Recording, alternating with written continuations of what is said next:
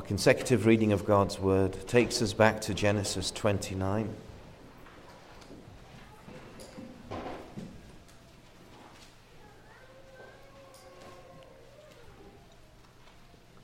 Genesis 29.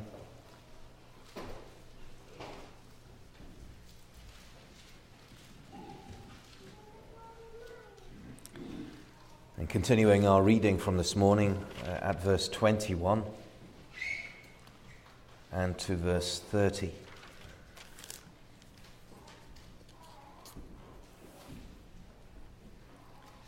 Genesis 29 and verse 21, after which I'll make a few comments.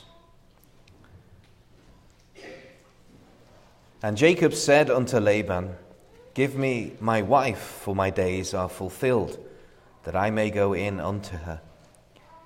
And Laban gathered together all the men of the place and made a feast. And it came to pass in the evening that he took Leah his daughter and brought her to him, and he went in unto her. And Laban gave unto his daughter Leah Zilpah his maid for an handmaid. And it came to pass that in the morning, behold, it was Leah. And he said to Laban, What is this thou hast done unto me?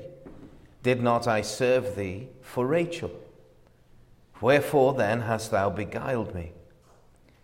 And Laban said, It must not be so done in our country, to give the younger before the firstborn. Fulfill her week, and we will give thee this also for the service which thou shalt serve me yet 7 other years.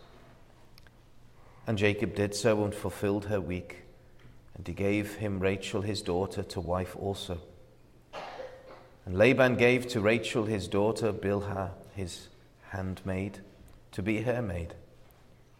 And he went in also unto Rachel, and he loved also Rachel more than Leah, and served with him yet 7 other years. Amen. And as I mentioned in the prayers, that what a man soweth, that also shall he reap. And that is certainly what we see here in Jacob's life.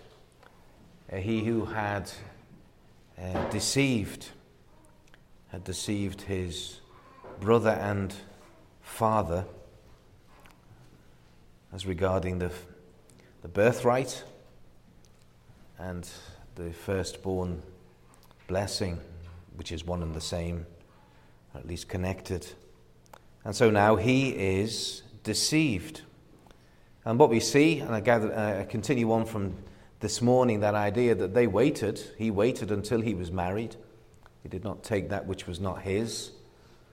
She was his sister until she becomes his wife, and so he must treat her and preserve her honor. And he does so, and the 7 years are up as he had agreed with Laban. And so he has a right, and so he asks, and so they hold a wedding feast for a whole week. And after the first day, and no doubt there was some ceremony and seeking the Lord's blessing, he then has her as his wife. And then the question is, did he not notice? Everyone would notice, surely, that there's a different woman being offered. But we have to consider a number of factors which aren't mentioned here, but we see in the scriptures that for Uncle Laban to force this upon him, probably Uncle Laban gave him 1 or 2 too many glasses of wine before he sent him off to the wedding bed, the marriage bed. So that's very probable, and also the fact that his wife may have been covered with that, the equivalent that we still see in the Middle East this day as well, that she was covered for modesty's sake, and so he goes into her. He's not clearly thinking or seeing, and he consummates the marriage until the next morning he discovers that he has been deceived. And Laban, obviously in the family, Laban a worse deceiver than his nephew Jacob, it seems. And Laban comes out with this excuse, it must not so be done in our country. Well, if that was the case, that it wasn't the right thing to do, to marry off the younger before the elder, then he had 7 years to say that and to rearrange the agreement. But that is just a clear, deceitful lie. Therefore, what Jacob says there, wherefore then hast thou beguiled me? It's very true, he was beguiled, he was deceived, he was fooled. But he must fulfill her week. He had the rest of the wedding week, whatever they would fill their week with. I mean, it would be feasting and drinking to some degree. And so he did so. And yet he will not let go of Rachel. He loved Rachel. He'd worked 7 years for her and still desired to have her. This is certainly not as the Lord would desire it, that there is to be one man and one woman, and they are to be brought together, and here he is deceived. The question is, did he make the right choice? Should he have not have been satisfied with Leah as being married to her, and not himself become a polygamist, or a bigamist in this case? And whatever the case is, the Lord works all things together for good, as he will do even through him marrying both Leah and Rachel, whom he takes also, and he's given her in advance of the 7 years' work, and he takes her after the wedding week with Leah. I think that's what we see there is it comes full circle. The world might call it, because it will take the foreign, the false religions of Hinduism and Buddhism and talk about karma, because even the world has noticed that evil comes back upon those that do evil. But the Lord says, no, it's not some karma thing. It's not some wound-up clock that automatically reacts to a situation. This is the Lord's judgments through providence. We see that he is judged, and it causes no end of trouble, especially when the handmaids are brought in to bear children. There's not a unity amongst the children. It is a rough family. And so let us all be mindful that what we sow, that also shall we reap. If you sow unto righteousness, you will reap unto righteousness and eternal life. And may the Lord bless those thoughts to us. We'll take up our psalm book once again, please, and sing our consecutive singing, continuing in Psalm 35, and this time from verse 8, and verse 8 to verse 14, and verse 13 is what we were mentioning this morning on fasting. But as for me, when they were sick and sackcloth sad I mourned, my humbled soul did fast, my prayer into my bosom turned. But we are singing from verse 8 to verse 14.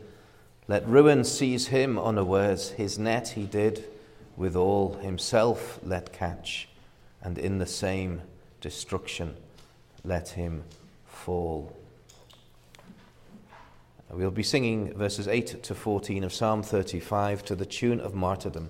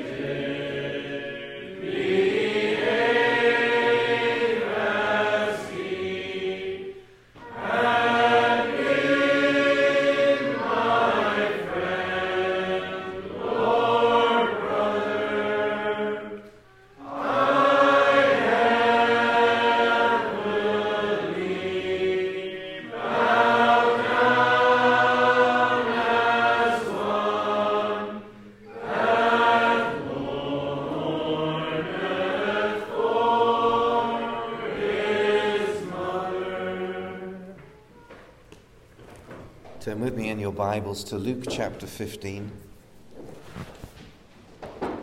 Luke chapter 15.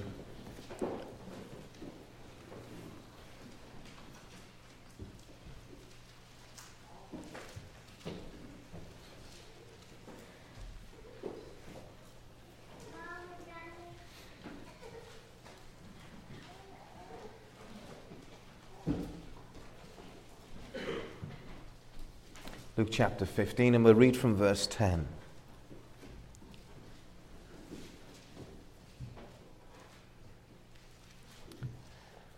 Luke chapter 15, commencing our reading at verse 10.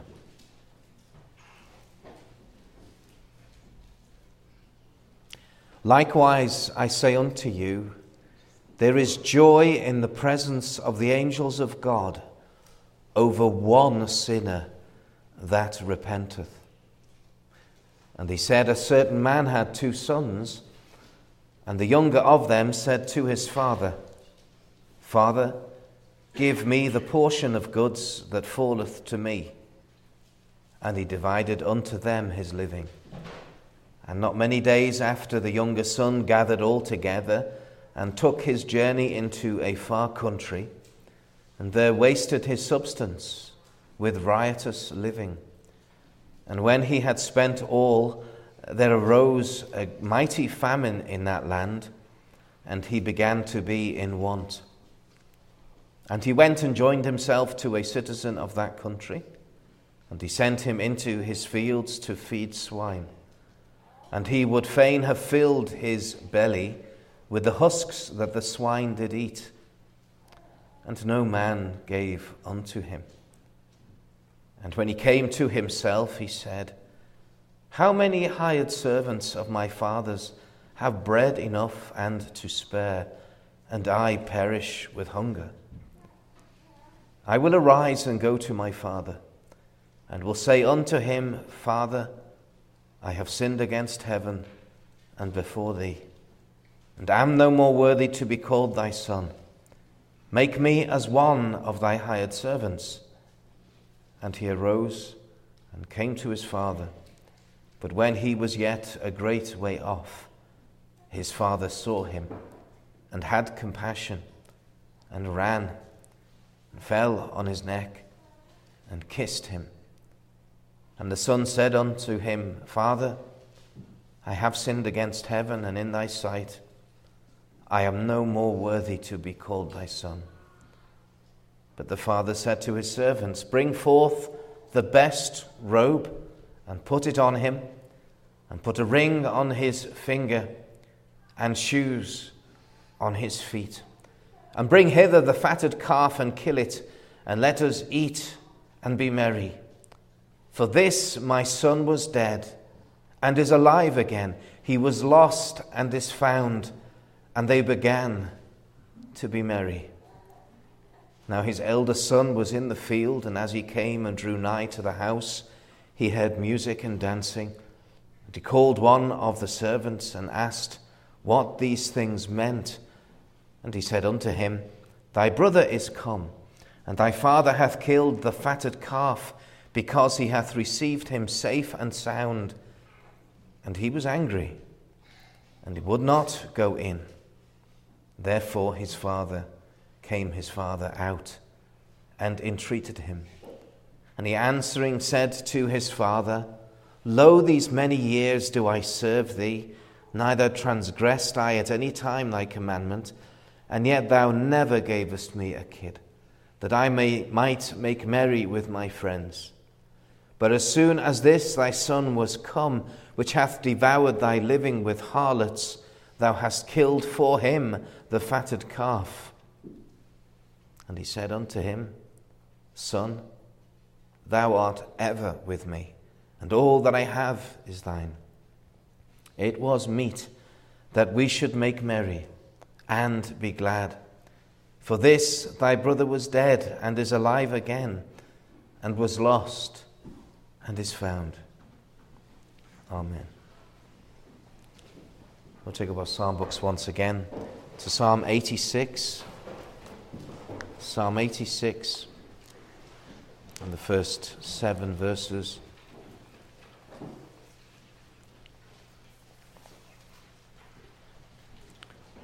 O Lord, Psalm 86, a prayer of David. O Lord, do thou bow down thine ear and hear me graciously, that is, with ears of grace, because I sore afflicted am, and am in poverty. Because I'm holy, let my soul by thee preserved be. O thou my God, thy servant save, that puts his trust in thee. Saith, since unto thee I daily cry, be merciful to me. Verses 1 to 7 of Psalm 86, singing to the tune of Belmont.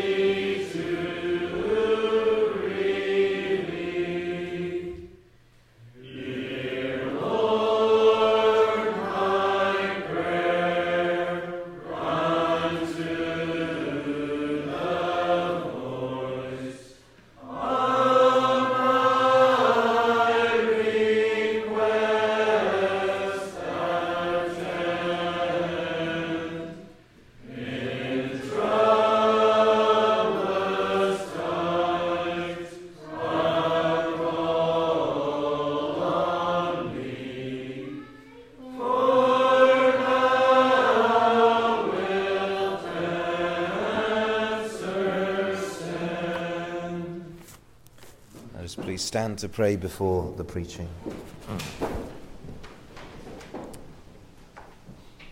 O Lord Most High, we give thee thanks for this privilege of being in thy house upon thy day, of having made use of the means of grace, and Lord, prayer, singing of psalms, the reading of scripture, and now we come to thine ordinary means of saving sinners, of granting them faith in the preaching of the Word of God. And Lord, we do not deserve any of these privileges. In fact, we come ill-prepared, and often as we are enjoying them, we are distracted, and we close our ears and harden our hearts. And Lord, thou knowest how stiff our necks are.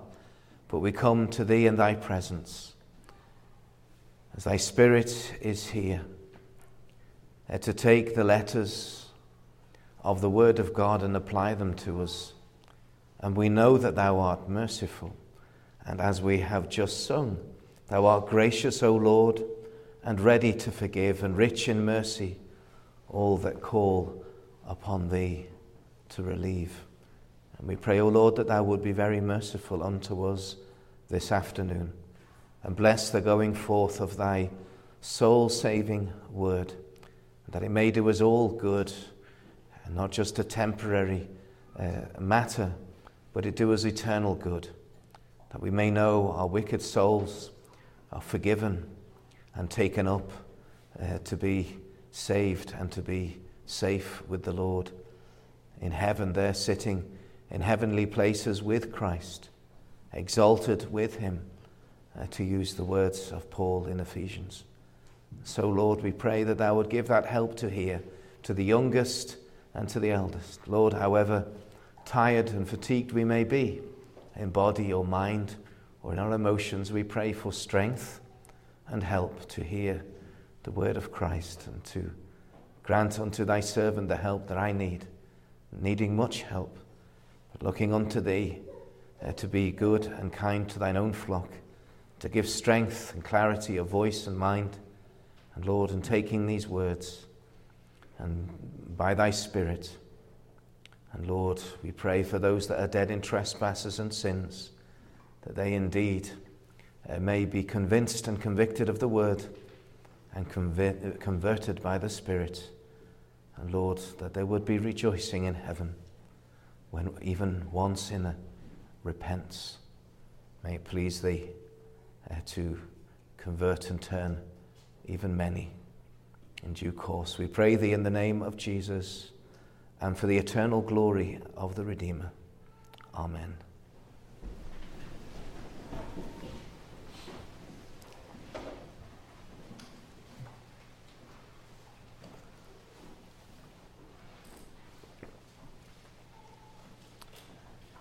And so this afternoon, with the Lord's gracious help, we are continuing with our examination of the prodigal son, the wasteful son. Is a more modern way of saying prodigal. The wasteful son, the excessive son, who, as we will see in our text today, verses 20 to 24, becomes the restored son, restored to his right mind, restored to his father, restored in his sonship. That's a blessed work of restoration. Many more things we could say. But it is, the restored son is the title of the sermon this afternoon, and in 4 points. Firstly, the details of his repentance, as we will go back a couple of verses to understand afresh some things. It's always good to plumb the depths of the doctrine of repentance. So the details of his repentance. Secondly, the unconditional acceptance by his father.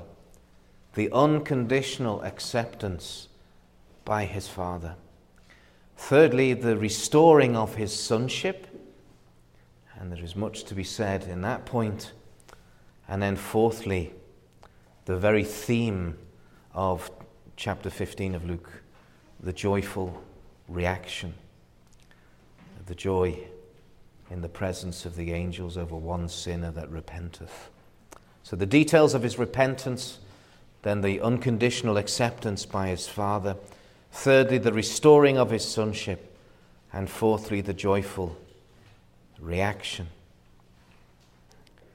So firstly, then, the details of his repentance, as we retrace our steps into verses 17 to 19, revealing to us more aspects of repentance. Repentance and the doctrine of repentance, we really can, and I've mentioned this before, compare to a diamond that is so well cut that it has so many facets.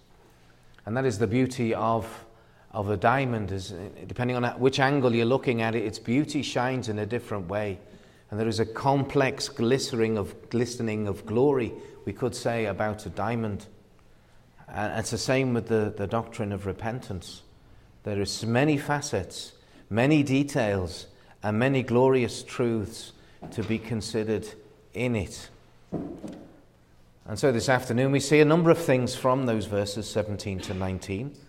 In verse 17 it says, "And when he came to himself, and he said, How many hired servants of my father's have bread enough and to spare, and I perish with hunger." Going back to the verses before, there is great famine in the land, and he is touched by it, and he's touched by it more than others because he has no money.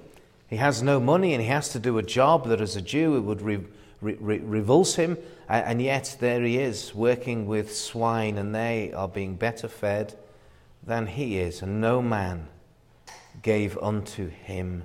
And it might be an indication that he was hired and never received wages, that he himself was, as a foreigner, as a Jew, that he himself was despised and abused by his own employer, as it says, to a citizen of that country, and not even that man gave unto him. And so he came to himself. We see firstly then his dissatisfaction. His dissatisfaction. And he had long been dissatisfied with life in general since his money ran out. He couldn't fill his life with distractions, with food and drink and friends and other matters that we looked at last week. He couldn't distract himself. The money had run out, and so his life was no longer that pleasurable thing. Sinfully pleasurable, short-term pleasurable, a pleasure that has its roots in hell and has its flowers in the eternal lake of fire, may we say. But he was satisfied with his life. But here he is in hunger and loneliness. He's a stranger in a strange land, as we've mentioned. And the world was not satisfying his needs. He had become dissatisfied with the world, and certainly with that country and with his society and with its customs. And the world did not supply all his needs and all his desires at all. He was at the receiving end of nothing good and only bad. He was hungry and he was lonely. His friends had fled. His employer was not a kind man, did not take him into his home, did not feed him, did not care for him, shoved him out in the field with the pigs and gave him nothing. And that's just like the sin in the world. Sin and the world promise many things, great things, boasting things. If you do this, you partake in this, you follow the world, you come with the world will love you. And many think that. Think of those who are involved in that great cult called wokeism. And they think, well, if we go along with woke, then everyone will love us and everyone will accept us. But of course, woke is a murderous, hate-filled movement, and they often turn in onto their own sort. They often attack their own and cancel their own and hate their own. So that even for those who think that they're ensconced within a movement and they're safe, they're never safe, because that is of the world. That is of hate towards God and against his anointed. So it promises much, but it does not deliver. The trinkets of the world, the pleasures of the world promise oh so much, but they never, ever deliver. Just like the very first temptation to mankind, to Adam and Eve in the garden, promised oh so much. You shall not die, but they did. Spiritually, immediately, and in due course, having a long life in those days, but they did die physically. He said they would be as gods, but they were not as gods, knowing good and evil. They were as guilty sinners wed to evil and having lost good. Lies, damnable lies, literally damnable lies. And so he's now seeing the emptiness of the world and of sin, dissatisfied with his life and the corruption that sin has wrought in it. To some degree, he has realized it. This is not it. Secondly, his need. His need. He considered how little he had. How many hired servants of my father's have bread enough and to spare, and I perish with hunger. And now he considers what it would be like to be the lowliest in the kingdom of heaven. And he considers therefore his servants the lowliest in that blessed place where he came from. And he would desire to have as little as they had. And he says their little was very much. He needed food for the body. He was hungry. He was starving. But he needed food for the soul also. And the bread of life is abundantly offered to starving sinners in the gospel. And this is a state of your soul. It's a description of your soul when we see him in uncleanness, his conscience filled with the guilt of uncleanness, a cast out there, away, far away from heaven. There he is, far away from God. And he is starving, he is emaciated, he is in uncleanness, there is no satisfaction, and he has great need. And now he begins to hunger and thirst for righteousness, for the bread of life. Do you have that hunger and that thirst for righteousness, for the righteousness of Christ, for the righteousness wherewith you'll have peace with God? And so this son, he sees his need, but he doesn't just sit there in his need. He doesn't remain sitting with the pigs and coveting their food. He doesn't remain in his lost condition. He must now actively turn from his sin and his rebellion and be restored to his Father. His dissatisfaction and his need, and we see thirdly, again, trying to understand these different aspects, these beginnings, these middles, these ends of repentance, we see thirdly his sorrowful confession. In verse 18 we see that. He says, I will arise. He doesn't say, I will wait. I will arise and go to my father, and I will say unto him. He sees his guilt. He understands something of his guilt and his manifold guilt for the many sins that he has committed. And so he practices those words in his mind, shall we say. In verse 18, and we see it's only until verse 21 that he gets a chance to say them in person. In verse 18, I will arise and go to my father and will say unto him, and this is it, Father, I have sinned against heaven and before thee.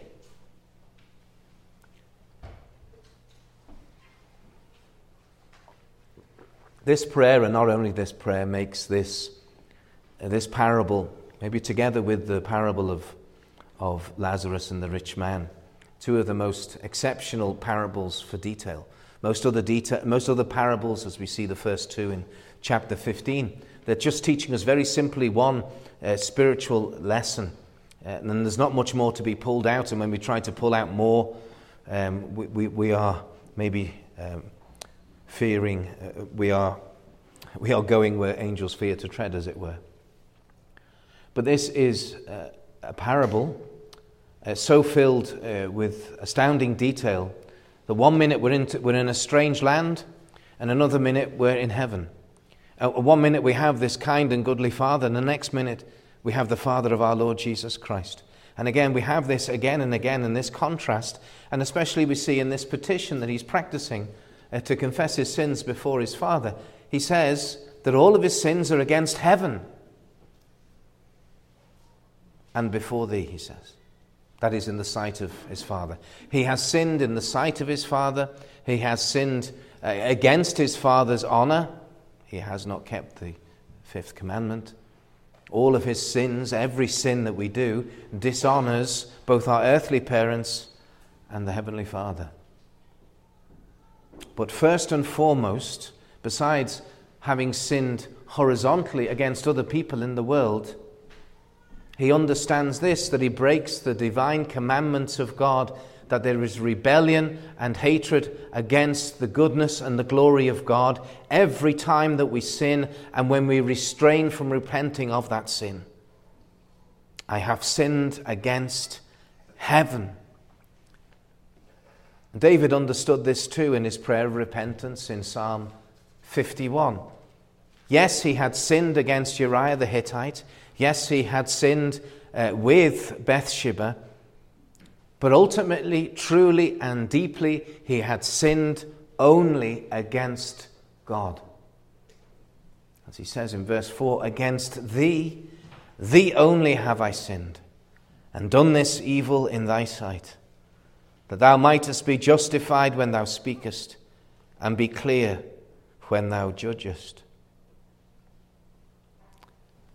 And when such a prayer is made before God, I've sinned against heaven and I've sinned against thee. Both are very true. Sin is against heaven. It's where God's abode is. It's where his glory is. It's where his throne is established. And sin is always committed in the sight of God, for God sees all of our sin. And such a confession, we may say, is a clear sign of a godly sorrow. He has a godly sorrow. That is sorrow towards God for sin committed against him and against his glory and against God's reputation. And so let us say then, these three facets of the diamond of repentance are aspects that we can understand of what true biblical repentance is. Your dissatisfaction with sin and the things of the world, your need of the bread of life for your soul, and your sorrowful confession of sin before God.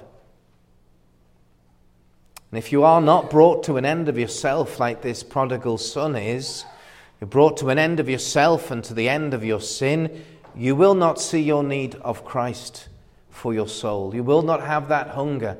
You will not thirst and hunger after righteousness. And so you will remain in your sin, coveting the husks of the world and surrounded by uncleanness and still not restored to God. And if you do not see of your great need of Christ, you will never humble yourself before God and confess your sins. And so may God grant you grace to bring you this far, even unto the confessing of your sins before God. You're being honest with God who knows it all anyway, and your confession is not just a verbal list of these things I've done, but it is a sorrow for having done them against God and a disgust that you've done them. It's something here we may say that he's seeing his situation. He's not just examining his own heart, but he's seeing the situation around him, and it literally stinks. It is unclean. And yet he would be clean. And so like the son, once you've come to yourself, you arise and you come to the Lord with a penitent heart and with expectation. Although you would be happily the least in the kingdom of God, serving in the lowest place, and yet you are to come as he did, with expectant hope. And that is really what we see there in verse 20. Verse 19 and 20, there is an expectant hope. That I can go all that way, that I can come before the Lord, that I can repent of my sins, in all my filth, in all my unbelief, in all my wickedness, and yet I have hope. I have expectation. Though he make me the cleaner of the horse stables, that's all that I do, although I never be invited to the house, though I never be recognized as a son, and yet to be made the lowest of the low is, in comparison with the situation I am in now, is a high point, a glorious place. And so being happy to be the lowest of the low, even as a hired servant, and yet come with expectant hope, because that's what the parable teaches us. To have repentance and to have expectation. Both. Neither are presumptuous, because this is clearly what the Lord is teaching us. So we've seen some details of his repentance, and now we come to, in many ways, the high point of the whole parable. Secondly, the unconditional acceptance by his Father. The unconditional acceptance by his Father. And so to continue on with that expectation is realized. That hope is not for nothing. The glorious love and the kindness and the forgiveness that is shown by the Father is to give hope to all. We see it happening and given hope and restoration to his Son, but it's to give hope to all that will hear the gospel, that God in heaven is like this to all of his prodigals that return to him. This is who the God of Abraham, Isaac, and Jacob is.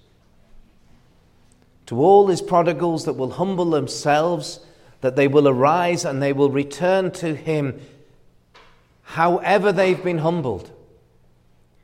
And we could say here, this son has been humbled by providence. Yes, bad things, difficult things in his life have caused him to reflect upon his situation, and his situation has got worse and worse and worse, and he's come now, as it were, to rock bottom in his descent in life.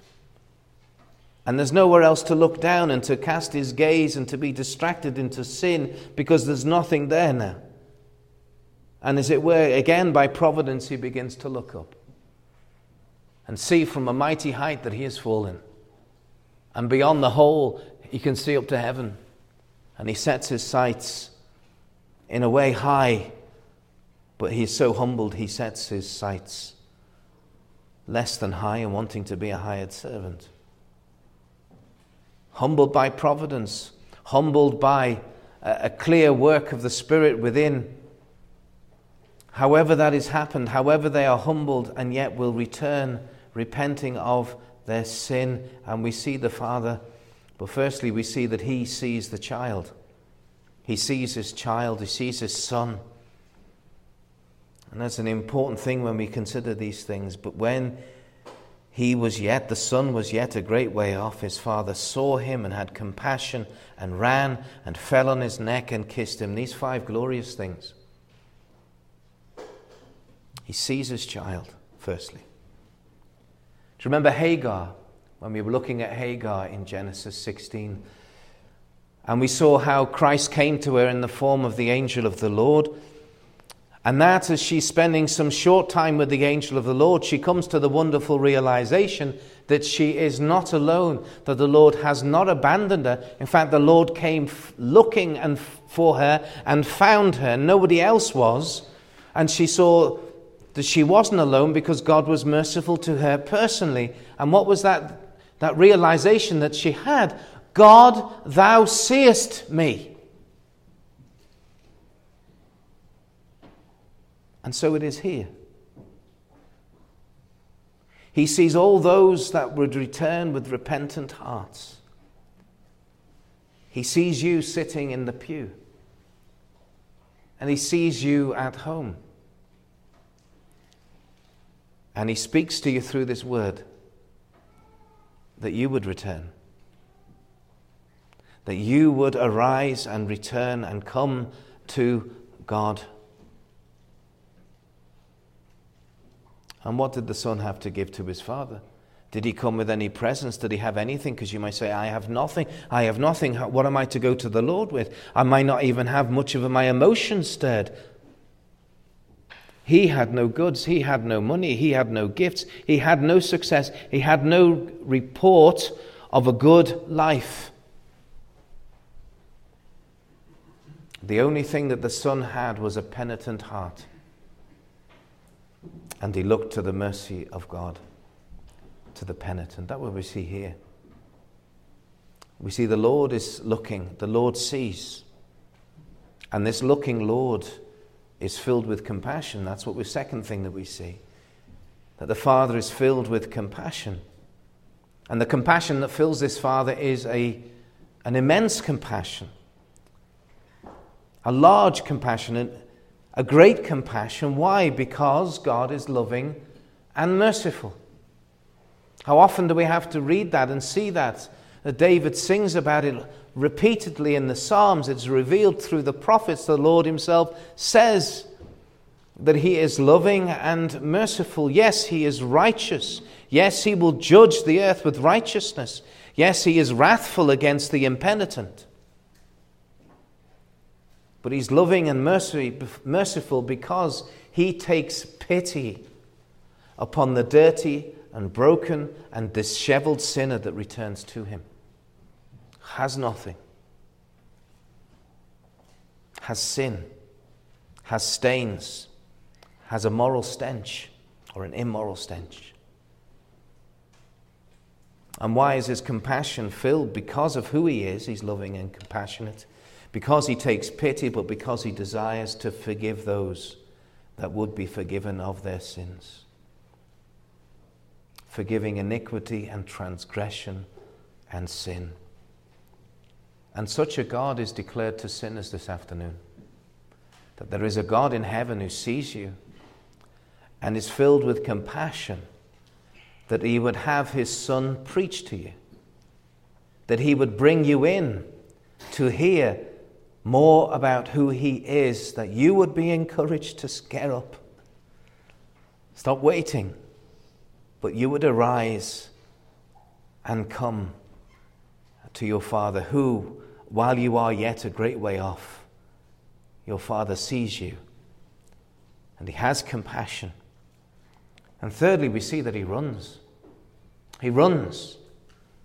And when we see that he runs towards him. He's not sort of standing at the gate and looking down the gravel road and seeing that small figure of his son, and he's thinking, well, this disheveled figure, and he's thinking, well, I'll wait for him to come this way, and I'll just stand there tutting and shaking my head the whole way as I see him. Look at that wastrel, barefoot, walking home. I sent him away, fully clothed, in his right mind, with shoes on his feet, and this is how he returns to me. Is that the attitude of the Father to the repentant Son? No. That is not the attitude of God Almighty to the penitent sinner. What do we see? He runs. He runs with great leaps of compassion towards his own son, who has become a prodigal, who has become a public sinner, who has become a wastrel, who has all that he had worked hard for, and he has wasted it, and it doesn't matter.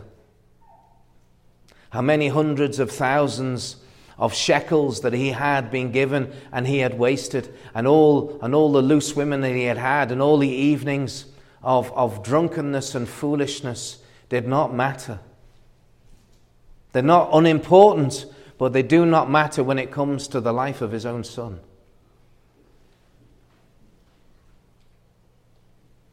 So he runs. You can imagine this older man running down the gravel path, down the hill, and dare I say, with tears of compassion, with tears of joy. But notice what is not mentioned here is that there are servants that run along with the Father. They're only mentioned in verse 22, that he speaks to them having embraced his Son. And these are like unto the ministers of the gospel, and they are like unto the angels in heaven. And both are desirous to see the work of salvation in all the prodigals in the world. And to see you close in with Christ, to see you restored, to see you born again, to see you saved, is the reason for my ministry. And the angels of God desire to look into such things, as we're told in 1 Peter 1 and verse 12. So he runs, and then by his following actions we see that he has forgiven and accepted the Son. He has forgiven and accepted his Son. And how do I know that? How can I say this? Because we see that the Father, he sees that sorrow for sin. The boy is not walking back all proud. The father sees something of that genuine sorrow. He has pity on him. He runs to show him that he loves him, he forgives him, he receives him. He does not reject him. He doesn't, as it were, come out the gate and start shaking his fist and turns the other way and walks the other way. He runs to him. And we see that he forgives him and receives him, not in words, but in actions. Yeah, running towards him, and then he flings his arms around his child's dirty and smelly neck. And he kisses those lips that were stained with sin. And all of that happens before the son uttered one word of repentance and confession. Before one word had been said. And as I mentioned from the father, there is no voice of disappointment. There is no face filled with rage. But we see that he rejoices, and we will see more of that in our final point. Please, do you not see what the Lord, through this parable, is teaching you today? That all that would humble themselves in repentance and return to the Lord, that he will in no wise cast you out. That the arms of the Lord are open to those who will repent and return. And that he will receive you with gifts of acceptance and joy and much, much more. And don't start adding into these words, saying yes, but, and if. It was enough that the son came to himself. It was enough that he saw his need. He saw his situation, his dissatisfaction with it. He saw his need. He made confession, and he came to his father. Thirdly, the restoring of his sonship. The restoring of his sonship.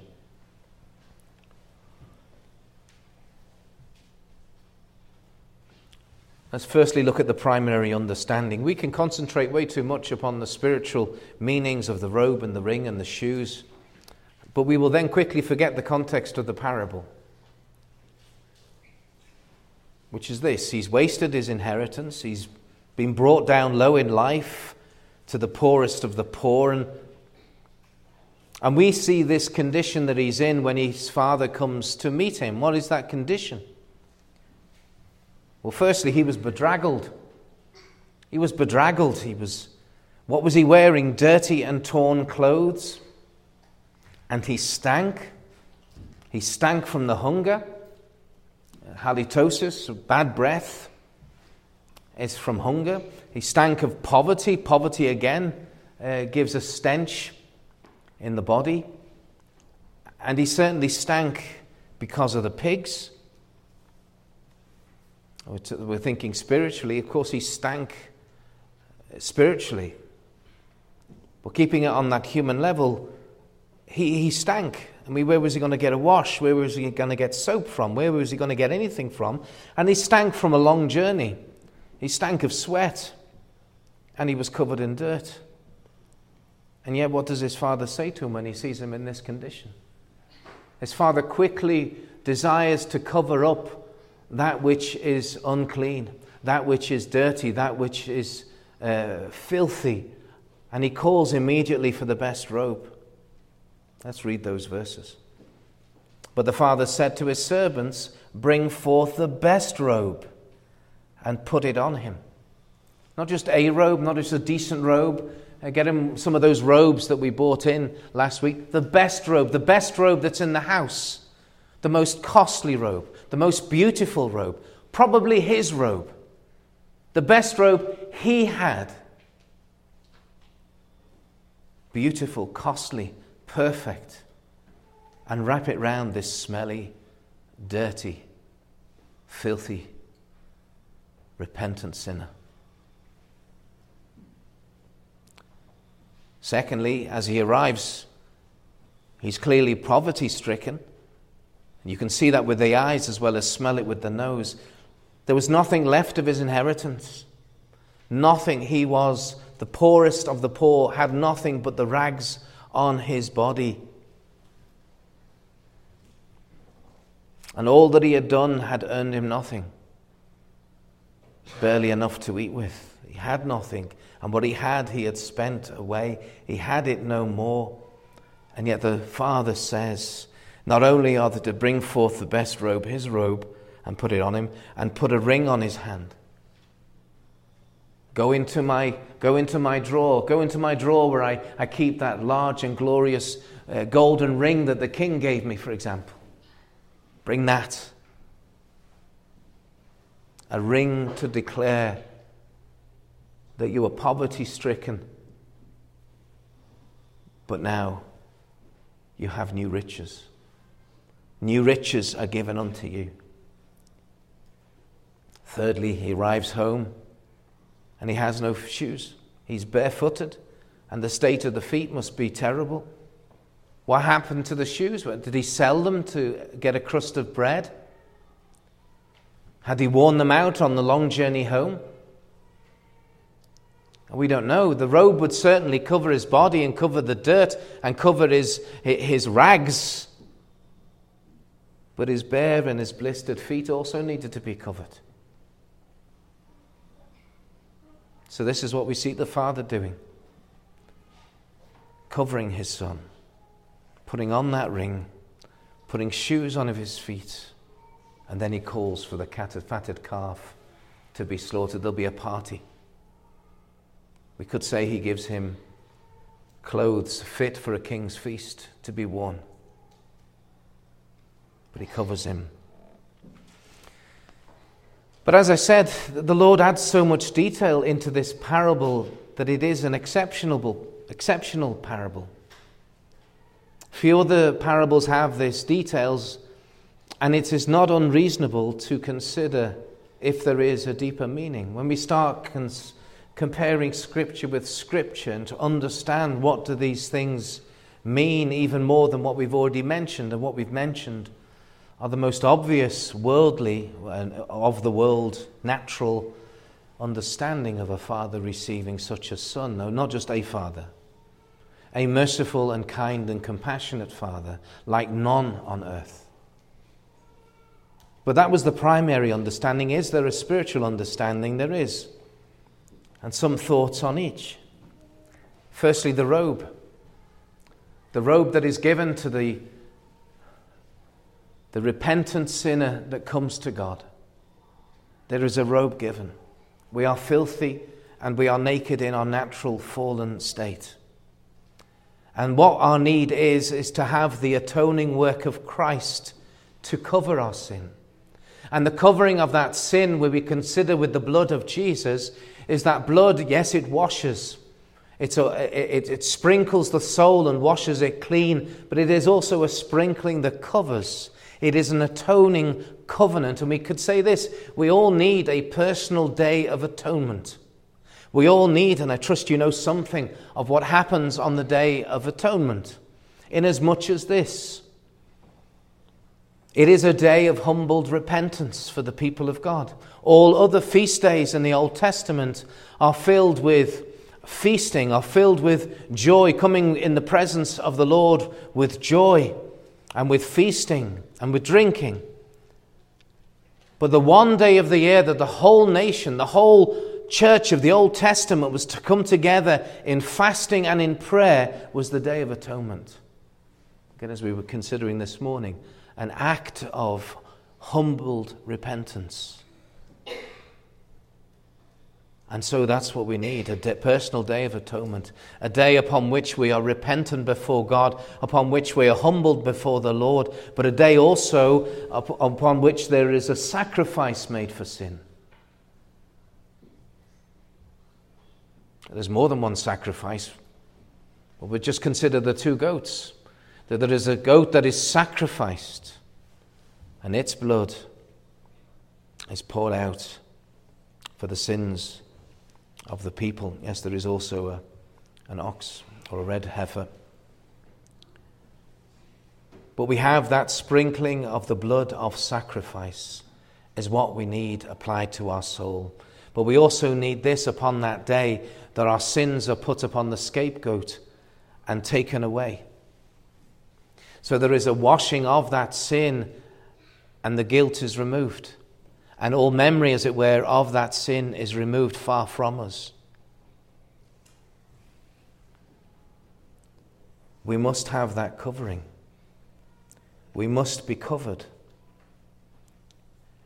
We may also say this, that after the rebirth, after the Lord has saved us, and he has dealt so mightily with our guilt and with our sin, and destroyed, which it would say, broken the back of our sinful nature, and has put a new principle, a new heart, a renewed soul within us, and yet we sin still. And so how are we able to come in openness and freeness and in prayer into the presence of our now Heavenly Father if we are still full of sin? We're staining ourselves all the time, but we do stand justified before God because of Christ. And therefore we need the righteousness of Christ. The righteousness of Christ to continue to cover us. To cover us up, to cover up the sins of the flesh until the flesh be dead and be resurrected in all holiness. We need the sinful nature. We need that sinfulness. We need those ever besetting sins or easily besetting sins to be covered. And this is what Christ's robe of righteousness is. It is a perfect righteousness wherewith we are covered. Not just his blood, but also his righteousness. A glorious robe to cover the most scarlet of sinfulness, the most foolish of saints need and are covered. It is like unto the robe which Christ wore all the way to the crucifixion. It was a costly robe. It was a perfect robe. And so beautiful was it that the rough, redneck Roman soldiers did not dare rip it up or damage it. No, they cast lots to have it whole. They desired to have it all. And it is a robe that you should desire. It is a robe that you should desire to cover your sinfulness before God. But you need not cast lots for it. You need not be in that time and in that place to obtain it. You must turn and you must return. You must repent of your sin. You must come to yourself. You must see your need of a godly sorrow and confess your sins to God. And then God will cover you with that glorious robe. And might we say, quite often with garments, as we look at a garment, we may look into the back of the neck or underneath and there'll be a name on there. The property of. And then when you're given the robe of Christ, it also says this, that you are the property of the Lord Jesus Christ. That is the robe. What about the ring? So not only are we dirty and naked, but we are like that rich farmer, the rich farmer who built bigger barns to fill them with the possessions and the works and the riches and the glories of this world. And yet, just like him, we are not rich towards God. We are in debt to God. We are in God's debt. We have sinned against him. We have done those things we shouldn't have, and those things we should have done we have not done, and we have nothing that God values. We are not rich towards God. But it is by returning, by the way of true repentance, that we receive the riches of Christ in the place of the poverty of sin. And if we have Christ, we are now rich toward God. If we have the riches of Christ, we have peace with God. We have holiness in the inward parts. We have the forgiveness of our sins. We have hope of eternal life. But that ring also points to sonship. That the Father gives a ring, maybe the family ring, maybe with the family crest on it, and puts it on his ring. Confirms him. And that is an indication of our spiritual adoption by the Father. The true sonship is obtained by all that come to God through Christ. And there's even more when we consider this. The ring also points to the betrothal. The betrothal that we have to be married to Christ as we are part of his bride. We're part of his bride. We're part of his household by adoption. We are part of him by possession. Thirdly, the shoes. And the shoes themselves, you might think, what do they mean? There are some places in Scripture that point to something of the shoes. Now, here is something that brings us a little bit closer to God by separating us ever so slightly from the world. It is death that will do that completely if we're found in Christ. But that's what the shoes do. The shoes, they separate us ever so slightly from the world. We're in the world, but we're not of the world. The Lord has separated us from them. And he has equipped us by shoeing us, as it were, for life's journey on the way to heaven. We must still walk the narrow way. It's not at conversion then you're taken away, or at conversion you're completely sanctified and glorified. No, there is a journey, there is a way that you are to walk on, which the Lord will walk with you until he brings you to himself. And so he prepares you for it. He puts you something new to stand on. And we could say, well, we stand on the rock Christ Jesus. And yes, that is an idea of what the shoes are pointing to. Wherever we are, we're always standing on the same foundation. We're always on the rock Christ Jesus. Wherever we are in life, whichever situation we are in life, the Lord is always there. The everlasting arms are underneath at all times. Secondly, we can consider those shoes to be connected with the preparation of the gospel.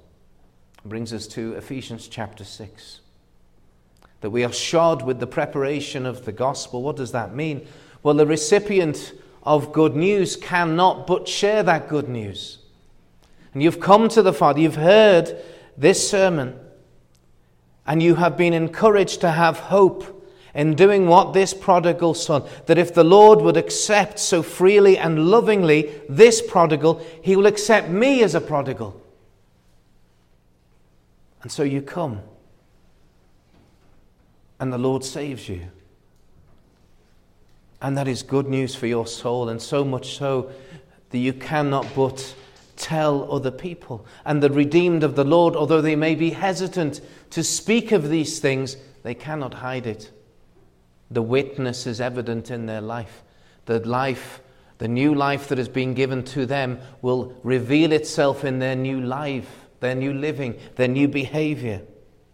And so they could be a living witness of grace even without words.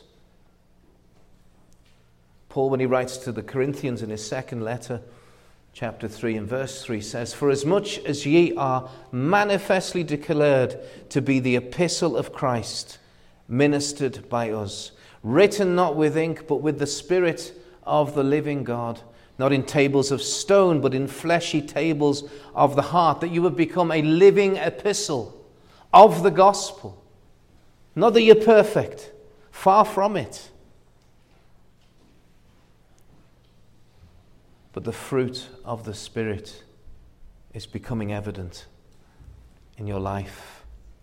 Thirdly, walking in the true way. We have those shoes that are given to us, that we would walk in the true way. And maybe we can see this as a picture of a renewed conscience. So is the conscience in the feet? Well, no, I think it's the shoes show us that we're walking in the true way.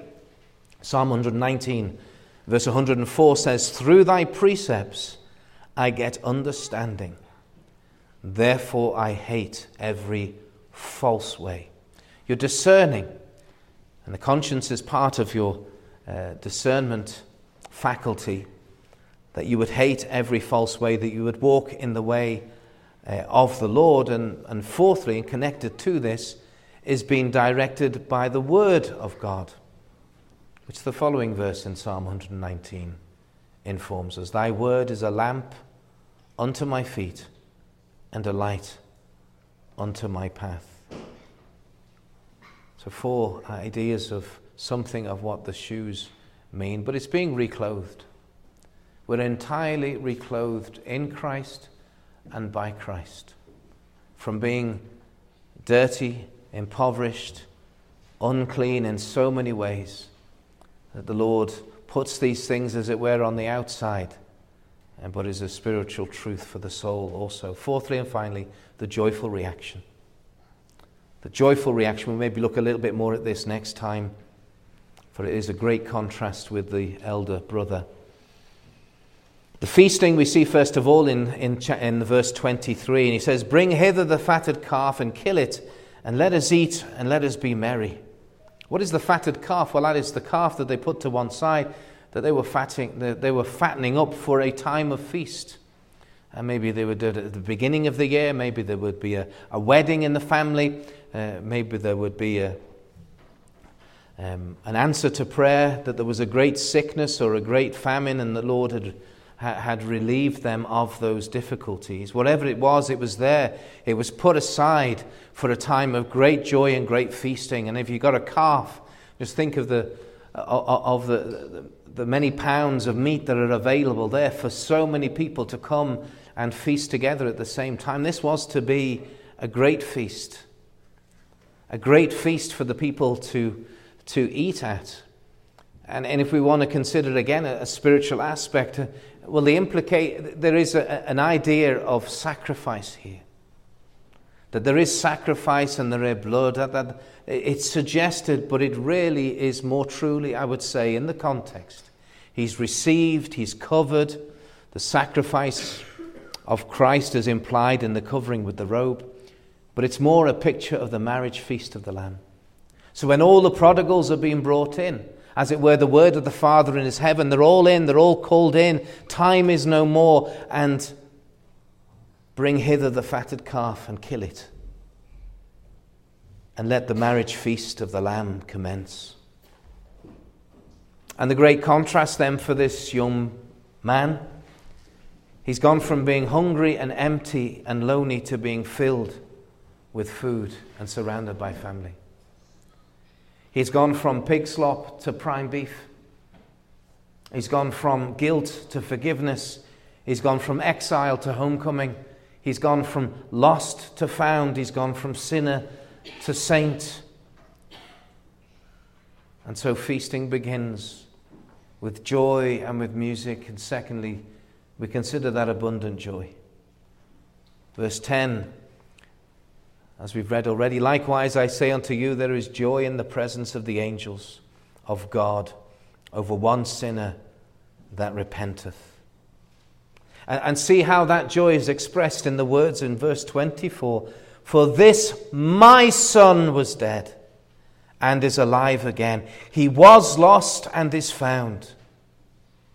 And they began to be merry. The compassionate joy of the Father is so expressive of the joy of God over one sinner that repents. And the Lord desires to be joyful. The Lord is ever blessed. And we see these words that we have before us as we close. For this my son was dead. Yes, you are dead in trespasses and sins.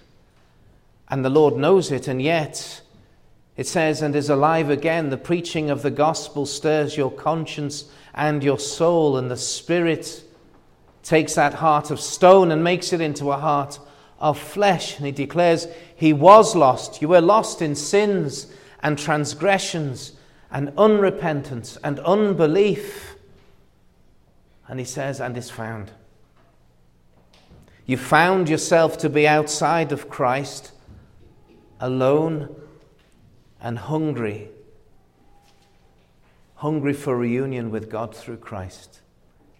And you are found under the preaching of Christ and him crucified. And you are found where faith is preached and faith is worked in the hearts of sinners. So then faith cometh by hearing, and hearing by the word of God. May the Lord grant you eyes of faith to see the love, the kindness, and the compassion of God to all that will come to him in repentance. All you prodigals, come to Christ. Amen. Let us stand to pray. Our Most High God, we do thank thee for thy word. We pray that thou wilt soften our hearts, that thou wilt stir our souls, that thou wilt ease the stiffness of the neck, that thou would enlighten our minds, that we would have an understanding of these matters. That this is not a story to confuse sinners, but to lay out very clearly how they are to come to a restored fellowship with God. Lord, that these are words of hope and expectation, that the Son was in no wise cast out, not even an angry look or an irritated word, but filled with compassion, he ran. And he fell on his neck and he kissed him. Lord, may it please thee that we too would arise and come to the Father. And Lord, will thou stir us and move us? Will thou help us, O Lord, forgive our wicked and sinful passivity, whereby we disobey the command of the gospel. But Lord, we pray that thou would give us strength, that we would repent and believe, for we can do all things through Christ, which strengtheneth us. Bless thy word to us, not for a fleeting religious emotion, but for an everlasting life in Jesus. For we pray in his name, amen.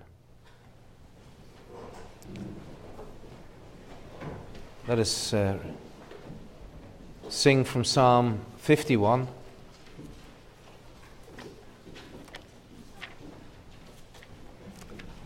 A psalm of repentance.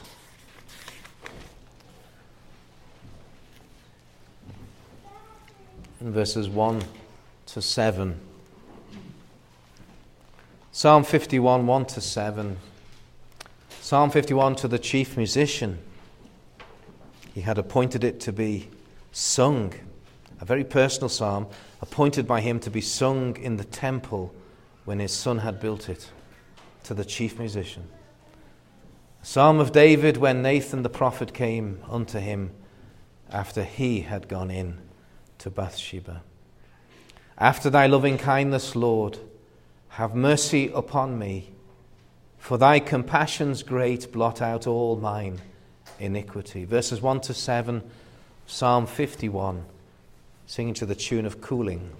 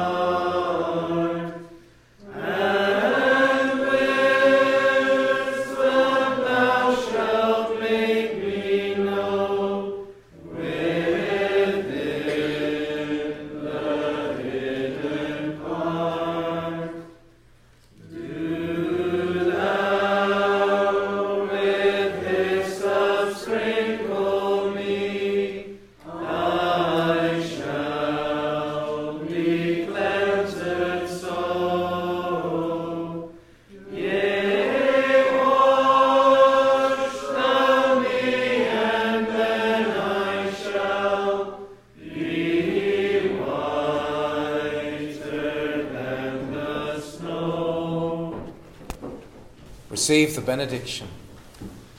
The grace of the Lord Jesus Christ, and the love of God, and the communion of the Holy Ghost be with you all. Amen.